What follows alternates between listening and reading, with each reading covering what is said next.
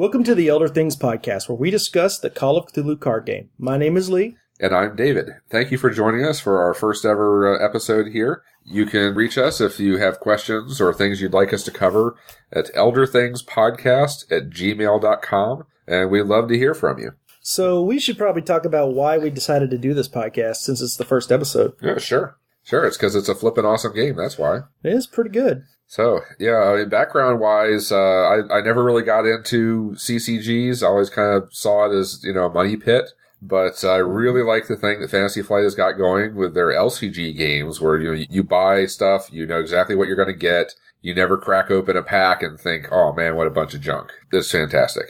Yeah, I got sucked into Magic back in the mid-'90s, and also there was a glut of these type of games that came out in the late 90s. Yeah, because of the success of Magic. Because of the success of Magic. And I played them all. I played Netrunner, which has now been re-released. I played Dune, Middle-earth the Wizards. Basically, if it was cardboard and people played it, I played it back then. And then I quit Magic for a long time. And then I got back into Magic. And then I quit Magic again. But in the meantime, I found the LCG model to work for me, just like you were saying. So, although I would probably say I spent just about as much money on Call of Cthulhu as I did on Magic. But I knew what I was getting. It ends at a certain point. That is true. You don't have to keep chasing things. That is true. No chase rares here. Yeah. Well, my background, I mostly played miniature war games, tabletop games. And there's actually, there's a lot of similarity in between those and the card games. Is building an army and deciding what figures you're going to go in it and their special abilities is not that much different from putting together a deck. The biggest difference is you start with your whole army on the board and they have locations and cards don't. There's a level of abstraction there. But if you like that kind of thing and you don't want to have to paint and assemble, then the cards are a lot easier. And they're easier to store. That's right. You don't have to go get a battle foam case for your cards. Yeah, those are pricey. Yeah, they are. So, okay.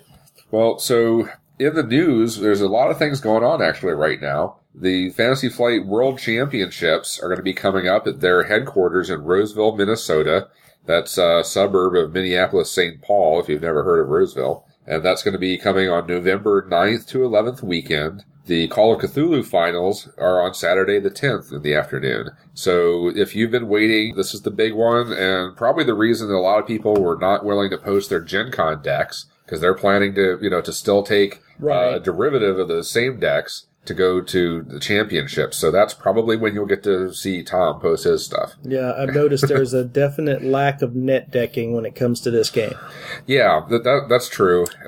Well, it's not like Magic. And that's not a bad thing, actually. I mean, because Magic net decking is something they do all the time. And this one, you have to kind of rely on your own wits and your own meta. Yeah. Well, I think that the balance is better. A CCG wants to have a certain amount of overpowered cards because what are people going to chase after? Right. But here, almost anything is viable if you put it together with a plan and you know how to use it. You follow, some basic kind of deck building principles. Right. Which we'll probably discuss at some point on this podcast. Yeah. Now, that doesn't mean somebody can't come up with a new trick that hasn't been seen before, or use a card in a new way, or just use a new card that hasn't gotten a lot of scrutiny yet. But anyway, so in our next episode, I will be covering who actually won the World Championships and hopefully talking about their decks and how things went. So you should probably mention that you got second place in the North American Championship. Well, that's true. At Gen Con a few months ago, I got second place. I was only beaten by Tom Kapoor, and it was great. It was a great experience. Interestingly, my first game against another opponent was at the Gen Con before that, 1 year previously. Oh, that's right. So you've been doing it just over a year. And I might not have even played that tournament and gotten started, if it hadn't been for the great guys on the Fantasy Flight forums who said, yes, it's totally okay for a newbie to come and play in the tournament. And even Tom himself invited me. He's like, don't worry about it. Just show up and play, and nobody's going to complain that you're a newbie or that you don't know what you're doing. He was right. Totally friendly environment. That's right. The community is really cool. Another thing that you guys might be interested in with tournament stuff is that the Call of Cthulhu FAQ and tournament rules have just recently been updated to version 2.3 of the FAQ. And it doesn't really have any significant changes, though. And all the tournament rules updated is to add the latest pack to be tournament legal. So, but it's worth grabbing a copy just to stay up to date. Yeah, from what I can see here, they talk about passive abilities and responses for cards leaving play, and that's it. I mean, everything else is pretty much the same. It's more of a, little clarification than anything actually changing. Nothing earth-shattering. Yeah. But of course, the big news, as you guys are already aware, is that the Seekers of Knowledge expansion is out now. This is the Miskatonic box that we've all been waiting for. The first one of the new set of faction boxes that Fantasy Flight is doing. Oh, yeah. And let me tell you, I cannot wait for all these boxes to be out. Yeah, man, the nerds are back big time. You're gonna see a lot of Miskatonic being played in the near future. Nerd Rush is back, but there's other things, not just Rush. No, not at all. This set introduces a new Explorer theme. And Explorers, if you're kind of familiar, they're basically sort of like the new Migo. The Explorers all grant things to each other, and that's really the opposite of a Rush deck, because these are guys that they tend to cost 3 or so, and you need to get a critical mass of them before your deck starts really being strong. So it's great to see them have something other than a Weenie Rush kind of strategy going on. Right. There are only 5 Explorers in the deck, and 4 of them are uniques. So, but they all have the same characteristics. They're all loyal. They all grant Explorer characters something: willpower, toughness, skill, fast. And then they all have an ability that happens when Explorers interplay or leave play or trigger off of other Explorers. Okay. Yeah, so let's just go through these one by one.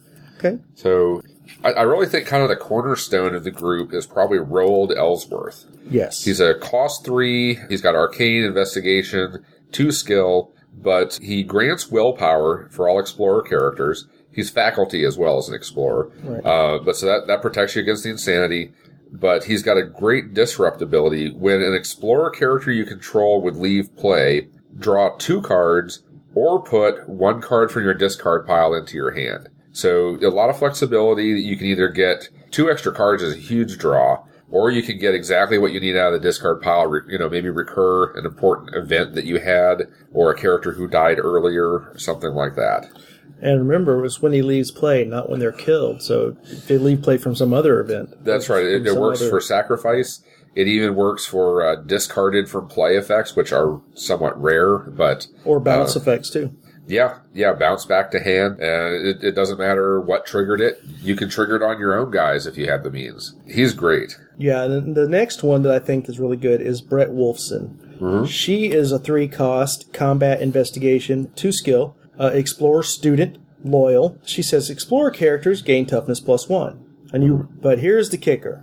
You resolve story struggles in the order of your choice for the story card at which an Explorer character you control is committed. Right. Not just her, but all of them. So if you have an Explorer there, then you can, say, do investigation first. Mm-hmm. Yeah. And save combat till last. Exactly. You can do all the ones you're going to win first. Get the guys in there before they've died so you still have all their icons. Just remember, a possible common mistake that you might have is that this only applies to the icon struggles, not to the skill check. That is skill true. check still comes after. That comes last, right. So then we've got James Cookie Fredericks. Great nickname there, but he's got a combat and investigation, 2 skill. He's both an explorer and investigator. He gives all your explorers fast, which is fantastic. And then after an explorer character you control enters play, and any opponent has more cards in hand than you, draw 3 cards, then choose and discard 2. You get a net profit of 1 card, but you're filtering them out for better ones. You're increasing the card quality in your hand, and that's big. Now, the only drawback that I see with him is that there's a fair number of cards in this set,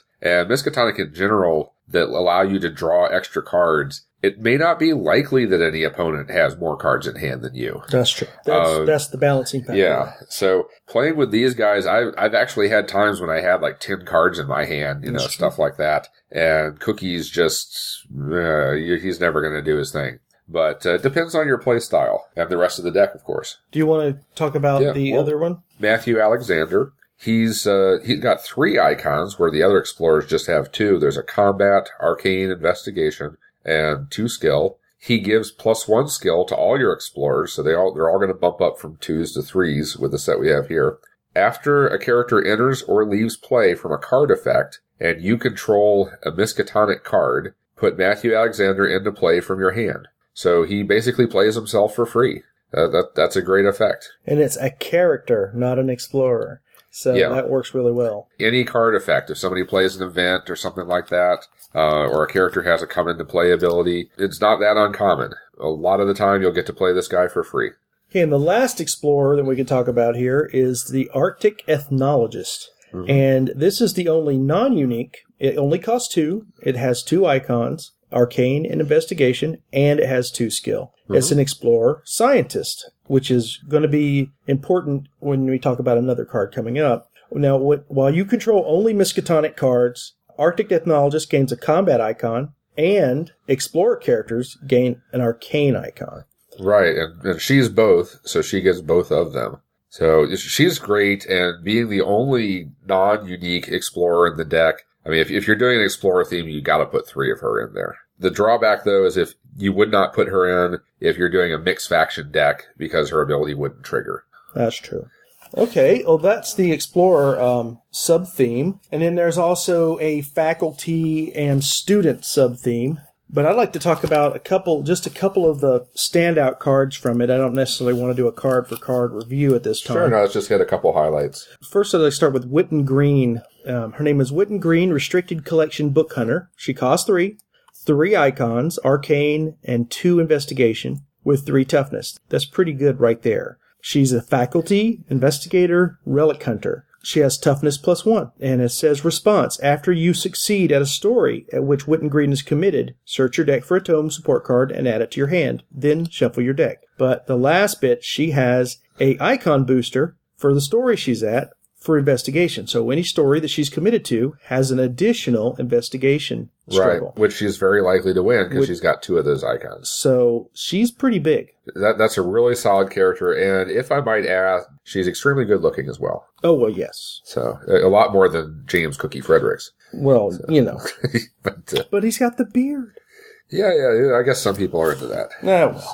So what do you think about Lucas Tetlow? Oh, man, you got to watch out for him. If he comes out early, it can really kind of throw a roadblock in front of your opponent. We'll go ahead and read this guy. He's unique, of course, since he's got a personal name. Cost 2, combat, arcane, skill 2. First, he's got invulnerability, which is already huge for a faction like Miskatonic. So he gets in there and he's a blocker. And very, very annoying. But he also screws up when people try to play support cards. So there's a disrupt when a player would play a non-location support card, discard one of your success tokens from a story to instead put that card into play under your control as if you just played it from your hand. So you have to give up a success token, and if you don't have any to give up, you can't use them. Pretty good. He steals all your stuff, and in today's environment where support cards are fairly prevalent, you're going to hate this guy, and he's hard to get rid of because of the invulnerability. And you always have the one story that has the one success token on it. You maybe got 3 on one of them, 2 on another, but there's usually one of your stories has 1 on it. You look at discarding a success token and go, I don't know if I want to do that, but I think it's doable for sure. Yeah, and if you think it's not worthwhile, then don't do it. For what it does. So I think it really works well, though. What would really make him over the top annoying is if he came out really early in the game and stopped the opponent from playing any of their support cards. Because he's cost 2, so he could come out on the very first turn, but they won't have a success token yet. So at least the opponent has at least one opportunity to get a support card out there before Lucas starts snitching them all. True. I'll tell you who I like in here. Maybe not a glamorous character, but for one, you can do a lot worse than Alternative Historian. She's got no icons, but 2 skill, Faculty Investigator. When you play her, you get to draw a card for free. So she pays for herself. Yeah, she does. But her big thing is you can discard a card from your hand to choose an icon struggle in a story. That struggle does not resolve this phase. So it's not the story she's at. It's just any story, anywhere. She can be exhausted. Doesn't matter. Yeah, she doesn't have to be committed at all. For the price of a card, bad things don't have to happen. That's really good. But if bad things do have to happen, what about Cub Reporter? Everybody has a terror-soaked character, whether it's lab assistant or any of these one-drops that you throw in there.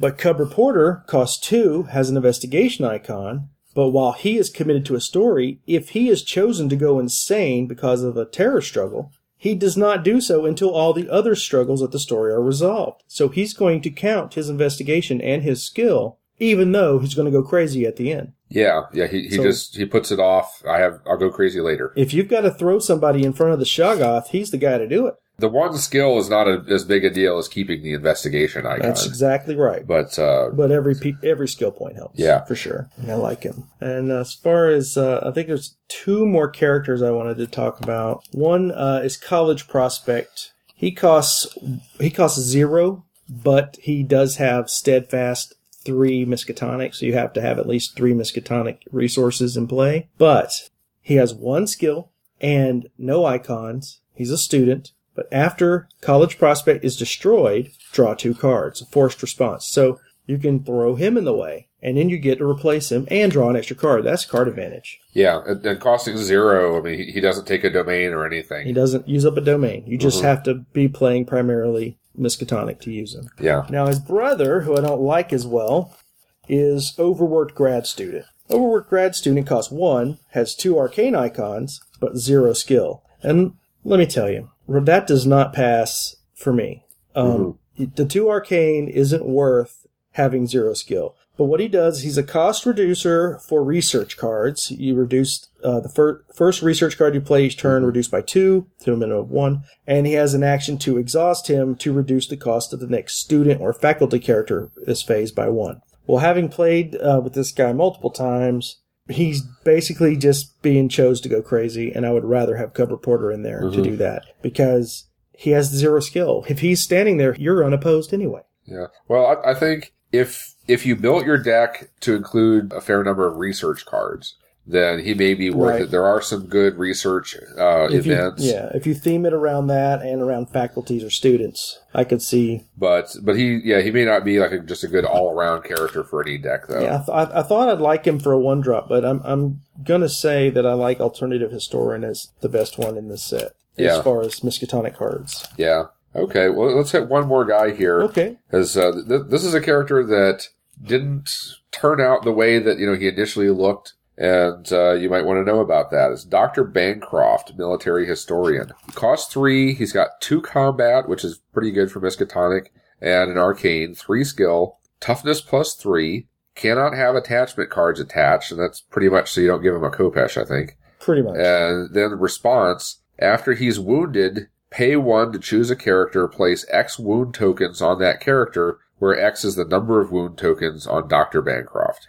So, what people are thinking is, I'm going to send this guy up here, he gets hurt, and then I blow away your best characters, because I get to choose who he's going to wound. And after trying him out, I don't think that's happened once. No. Everybody, goes there, and they're very careful to just match your combat total so that nobody gets hurt anywhere. Right. Or do it when you don't have a domain open to pay 1. Right. So he is a deterrent, and he's easy to play around, though. Yeah, you can play around him. He may cause a little confusion in your opponent of like how to deal with him, but it doesn't seem like you're going to see his ability come off that often. But he has a Gatling gun on his desk, so that has worth something. That'll be worth something. So okay, well, let's go ahead and move on and cover some of the interesting events in here. I got to do this one because I got kind of a history here.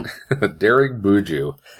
So. When I was at Gen Con back in August, Damon was there, and we had an odd number of players, so one of them got a bye, and Damon was playing against the bye player, and using cards from this Miskatonic set. Right. I don't know who that guy was, but he was able to see a lot of the cards and get a good heads up. The rest of us would just kind of peek over there when our own games were over, or we had a chance. I happened to spot this card here, Daring Buju, which features a guy in kind of a Chinese-style coat playing a game of Go. And immediately my reaction was that this is all messed up because the position on the Go board doesn't look right. It's the kind of thing, where I know not too many people in the U.S. play Go, but if it was a chess game, it would be like having your king way up out front in front of all your other pieces. You look at it, it's like nobody would ever play a game and move their pieces like this. True. So, but art aside, it's a fantastic event that you should consider putting into your deck.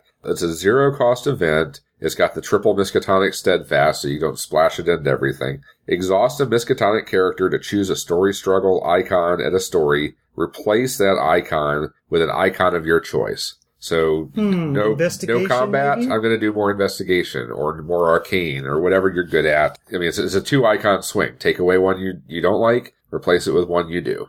And that's fantastic. That is a really good one. I mean, I know the art's fine, but the game state the quality of the drawing is well done. The game state on the Go board is kind of he just skimped a little bit on his research. Yeah. If he had just grabbed a book of famous games between master players or something, he could have copied a board position out of there. But it happens. I don't know. There's something good on TV that night, and he just drew something. So that's silly. Whatever. There's one here. It's a Polar ritual. The return of Polar. Yeah, Polar. Awesome. And a ritual, which is important, especially with some of the other cards in the set. Mm-hmm. But anyways, it costs 1, called Protecting the Anernik, or the Anernik. Anernik. Thank you, Lovecraft. Anyhow, it's disrupt. When one of your Miskatonic characters committed to a story would be destroyed, put a Miskatonic character into play from your hand committed to the same story. Then, if that character is still in play at the end of the phase, return it to your hand. So let's say you've got a 5-cost professor that has like 3 investigation icons. I'm thinking Armitage or something. And then one of your little guys gets killed. Bang, he's in there for the rest of that phase. Yeah, so some big guy comes in. Or maybe they have a come into play effect. Or maybe they have high skill in investigation and arcane. You suddenly win those. So that's pretty cool. The only thing you can't do is drop in a guy with a lot of combat or terror because the chance is gone. You're looking at an arcane or an investigation. Right. And then with this card, everybody's Maya Badri. Yes, Maya Badri. Just suddenly appear. Huh? Dead body? What? My favorite coroner. Okay, we got to talk about the prophecies, because that's new to this set. Oh, okay. And so what a prophecy is a conditional event that you're kind of betting on it happening. So you play the event, it goes on top of your draw pile, face up, and one of two things happen. Either you meet the condition, and then it gets discarded like a normal event, and its effect happens. Or if you fail to make the condition happen, then on your next turn, when it comes time to draw cards, you'll have to pick up the prophecy card because it's on top of your draw pile, and it effectively stifles your draw by 1 card. Right. So when you play these, you want to make pretty sure that it's going to happen, or at least that if it doesn't happen, your opponent's going to be hurt by that. So there's 1 for every faction in the game in this set, and Miskatonic gets 2 because obviously it's their box. Right. But anyway, so one of them here is Avoros Haljan. And what happens with this is it costs 1. After a Miskatonic character you control is destroyed, discard Avoros Haljan from the top of your deck to search your deck for 2 cards and add them to your hand. Then shuffle your deck. That's pretty powerful. That's ability. Huge. Any 2 cards you want from your entire deck. That's pretty good. And this is going to fetch them for you. And it's not too hard to get one of your guys killed. And this will also affect your deck building decisions too, because you can make more of a toolbox style deck. Yeah, put in some 1-times cards that you know you can search for. Now, this one actually can be one of those deterrent kind of prophecies, because your opponent has a lot of influence about whether one of your characters gets destroyed. Sure. So, maybe he's going to stories, he's got characters with combat, but he knows you've got this on top of your deck. So he's going to be thinking, well, should I send these guys there and kill a character and trigger it? Or should I not go to stories so I don't trigger it and stifle his draw? It puts a lot of uncertainty about, what's the right play. Yeah. And this could be played during either player's draw phase. So you can play it on your turn or your opponent's. Oh, that's true. So, it's a good backup on your own turn. Here's all my guys, and if you want to stop them, make sure you don't kill anyone. Or else bad things will happen. Yeah, there's a lot of stuff here that triggers off of your guys dying because they expect your your cheap Miskatonic characters are gonna die. Sometimes, although Miskatonic doesn't have to die if they don't want to. They got all these infirmaries and stuff now. Oh, Infirmary. So many start about Infirmary. I love that card. Yeah. They're not as death-prone as they used to be. Yeah, they're definitely not weak sauce anymore. Mm-hmm. I like this one, this other event, this research event called Expert Testimony. I'm big into the icon boosters for struggles, and this one just says, when an icon struggle would resolve at a story, choose a Miskatonic character and commit it to that story until the end of phase. That character gains an icon booster for investigation. Yeah. So that's a fantastic event, because it allows you to commit a character outside of the normal opportunities you'd be able to do so. Right. So let's say the icon struggle you chose was terror. Mm-hmm. You could throw a guy in there, or you could wait till the combat struggle resolved. Yep. Or sometimes, you might use this early. Combat's about to resolve. Let's send in Dr. Bancroft, and now I win combat instead of you. Or he steps in front of a bullet and gets to do his trick for once. And this works in offense or defense, too. Yeah. Disrupts are really good.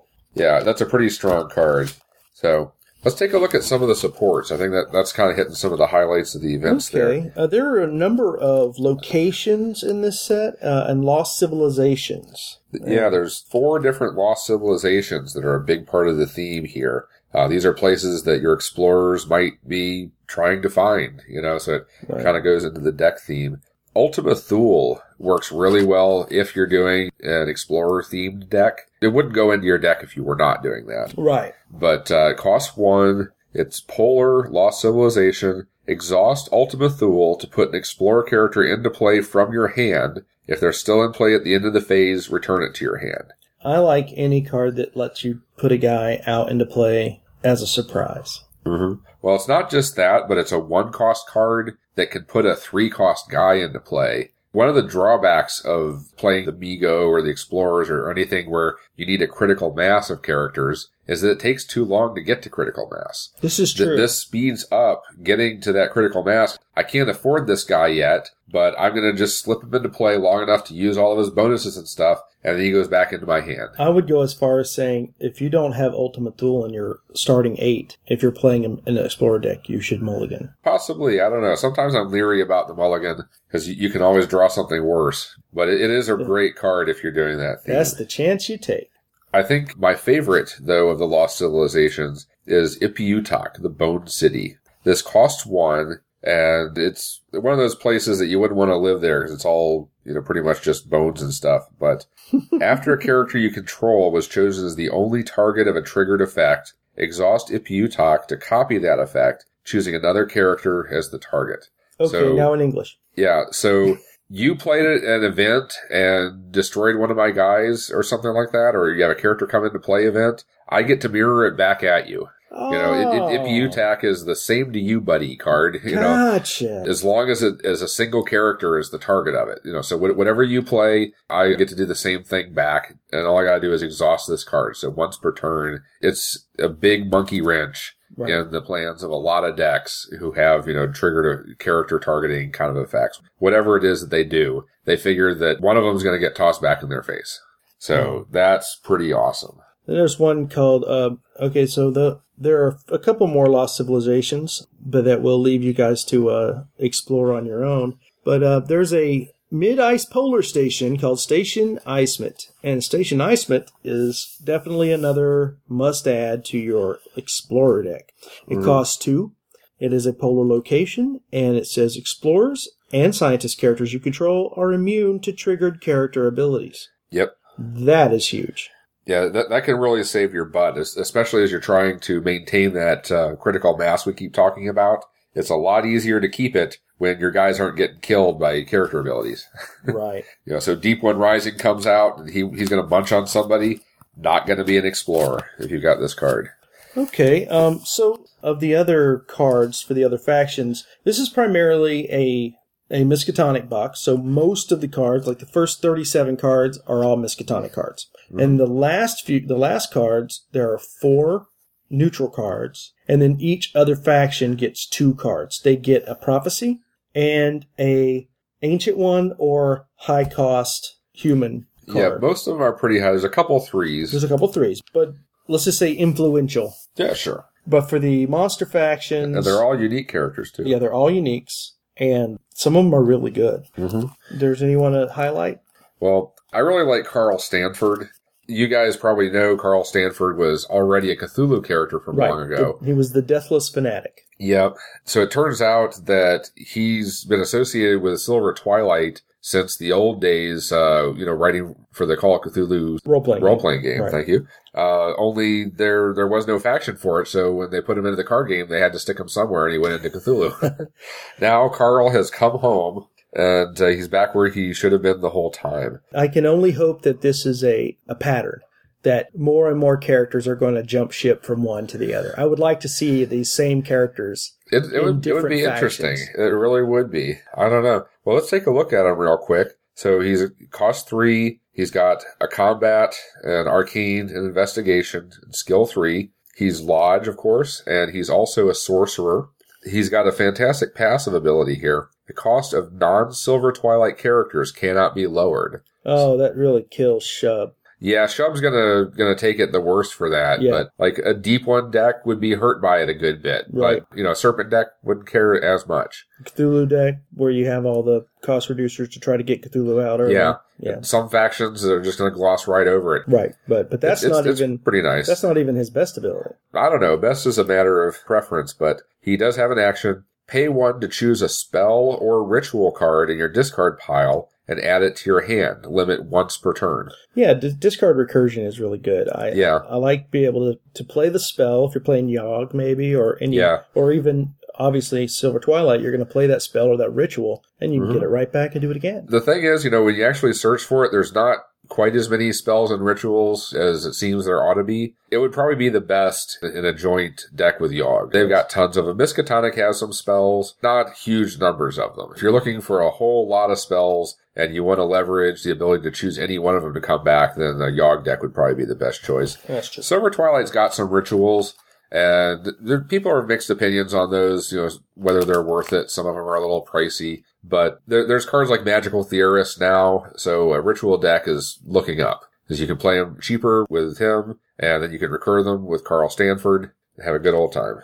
Anyway, moving along from there, what's another character that you like? I like this set, or a prophecy? I like the ancient one for Yogg, Umarat Tawil.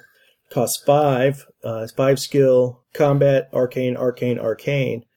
So he's not all that deadly, an ancient one, but he does have his prerequisite invulnerability and willpower, and is after he readies, you choose a player, that player draws 2 cards, then you look at his hand and choose and discard 2 cards from it. Now later in the game, which it will be when you're playing a 5-cost ancient one, that could be the 2 cards he just drew. And this is one of the few direct discard cards that I've seen. There's not very many in this. It's all indirect. It's that you choose what you discard. And you can also use it on yourself, to try and filter some better cards. That's true. He can ready, and you can essentially start your turn drawing 4 cards and picking the best 2 to keep. That's right. And the other ones go to your discard pile, where since this is a Yogg card, you have discard recursion abilities. That's right. So and you might have things that trigger off things in the discard pile. Yeah. Their prophecy is not bad either. After you win an arcane struggle, discard this to choose a character and give them 2 wounds. So that's a targeted character destruction for Yogg, who really lacks that. Yeah, that does not have that. So, yeah, that's true. Usually they get sacrifice, and then your opponent picks their weakest, crappiest guy. And with this one, you can gun for the good ones. So yeah, the prophecies, I'm kind of iffy on it. If you have enough card advantage, like if you're continually drawing cards or you're continually getting rid of their characters and not your characters, and you seem to be ahead, then prophecies look like they work, but they do limit your draw, and well, only if you can't make them come about. So right. I think the key is to make sure that they're going to trigger, right, and holding off and playing them at the right moment, right. Where you can be sure it's going to happen. It's definitely a skill card. You have these prophecies. You're going to have to figure out how to play them. Well, like looking at the card Hanyadal's 12-3, which is the Syndicate prophecy. After a character has its skill lowered by a card effect, then you get to put a Syndicate character into play from your hand. You can guarantee this. There are characters in Syndicate, like Torchsinger, pay 1 and lower somebody's skill. or commit to a story and lower somebody's skill, you can absolutely guarantee that this is going to go off, so that there's not a whole lot of risk in it if you've got those cards in play already. Right. And then you get to put a Syndicate character into play from your hand. That's fantastic, because Syndicate has some higher cost characters that are seldom seen because they're so often played as kind of a rush deck. Okay. And they ignore, everybody who costs more than 3 is just left in the binder. Okay, so ideally you would play this one you'd play it on your opponent's draw phase, and then after you played a card like Low Blow, or a card that would just reduce skill, or... Yeah, well, Low Blow exhausts. Okay, so something like that. Yeah. And then you would be able to do this and put a guy into play on their turn.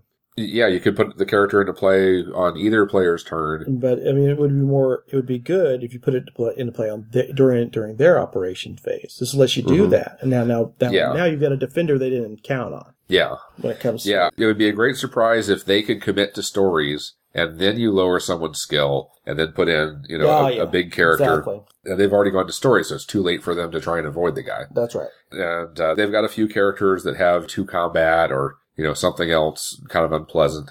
Right. Including the new guy, Peter Clover. I love seeing him. As one of the things you read about in the fluff for Syndicate is all about the Clover Club. That's the mob-run casino. And apparently this guy is the one who owns it or something. Anyway, he costs 3. He's got 2 combat and an investigation, 3 skill. He's a criminal, of course, which gives you access to discounts from Johnny V's Dame, different things like that. Aren't they all? But, oh my god, his action is so cool. First, it's a gambling-themed action, so it goes really well with him. The picture sitting there staring at a roulette wheel. Choose a character committed to a story and reveal the top card of your deck. If the cost of the revealed card is lower than the cost of the chosen character, uncommit that character. Then put the revealed card either on the bottom of your deck or discard it. The limit is once per turn. So if your opponent has a big character, the bigger they are, the higher the chance that they're going to get booted out. Plus, as we were just talking about, Syndicate often plays a rush style with low-cost cards in it. The lower the cost of the cards in your deck, the higher the chance that his ability is going to work. So it's almost just like action, uncommit one big opponent character every turn. It's nearly that reliable. And then with the card, if you can put it in your discard, if you have a way to recur it, or if you don't want it to go there, you can slip it on the bottom of your deck. And Syndicate is the only faction, I think, that has a lot of ways to get stuff off the bottom of the deck. They've got events and characters and things that do that. So you may be able to get the exact same card back if you want it. I like that guy. I just made up a Syndicate deck last night that had him and Smuggling Operation, which is one of the cards that pulls off the bottom of the deck. Oh, that's right. I thought those would potentially go nicely together. And I knew that one of my opponents was likely to run locations, because the Smuggling Operation is an attachment that has to attach to a location. I figured I would slap this on his Devil's Reef or whatever he was putting into play, and then we'd start selling booze out of Devil's Reef and getting cards off the bottom of the deck. So that's good. Anyway, cool card. So I think now we should talk about a little bit about how the expansions are going to go. Yeah, and let's start with that. As we've already just discussed in great detail, we've just had the Miskatonic box, and we're going to have another box come out in February.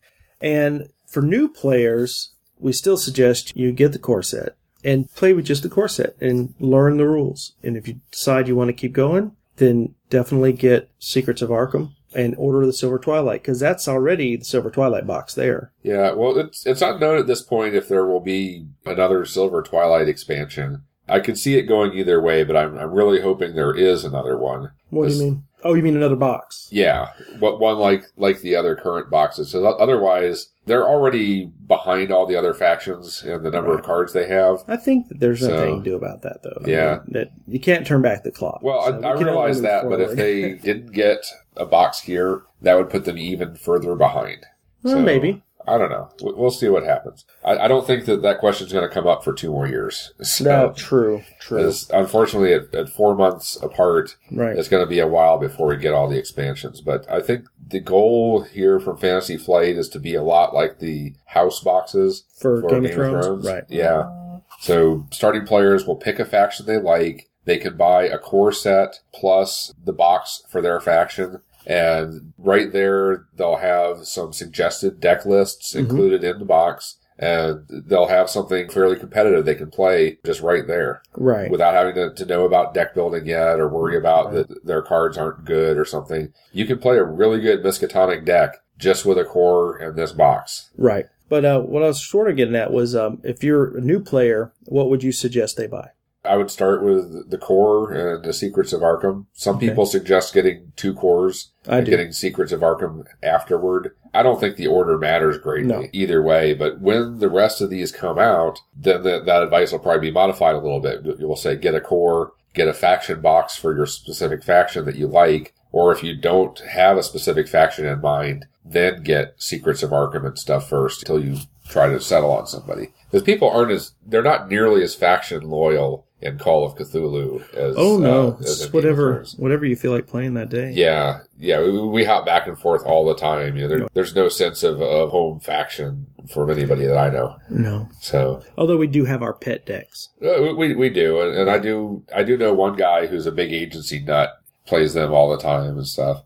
So there's certain leanings, but you don't identify with your faction all that much. So do you think getting 2 cores is pretty much a foregone conclusion, or do you say no? At some point, I would still get Secrets of Arkham probably before the second core. There's a lot of good cards in there, and just to have more variety too. See more stuff. But I couldn't say it was wrong to do it either way. And as far as I can tell, I think the plan for Fantasy Flight is to come out with these a little bit underdogish factions. The ones who haven't been showing up in tournaments as much are probably going to come out first. And then the guys who are already very prevalent in play will probably be towards the end of the schedule. So from that point of view, Miskatonic's a good choice for the first deck. You'll probably see Cthulhu at the end, something like that. Maybe Cthulhu and Shove will probably be later ones. And Silver Twilight, if they get one, will be at the end. And then everybody else kind of be in the middle. So, no way to know who's going to be next, except just to wait and see when they announce it, probably in a couple months. Right. Okay, well, I think that about wraps it up for the Miskatonic set here. We may call out a few more cards next week. Sure. Just depending on what we're doing. Also, next time we're planning to cover some kind of beginner's tips, talk a little bit about deck building and stuff like that. So if you're a new player, that should be a pretty interesting material for you. If you're ever in the Atlanta area, we play at the Raven's Nest in Marietta. That's a northwest suburb of Atlanta on Thursday evenings. Just show up there, usually about 5:30 and play until whenever. I'd love to see anybody show up there. Also, thanks to Card Game DB. They're hosting our podcast for us. And just to remind you guys, if you'd like to contact us with a suggestion of something you'd like to hear us talk about, our address is elderthingspodcast@gmail.com. We'll be monitoring that, and we'd love to hear from you. All right. Okay. That's a wrap for our first episode, and hope to see you guys for many more. See you next week.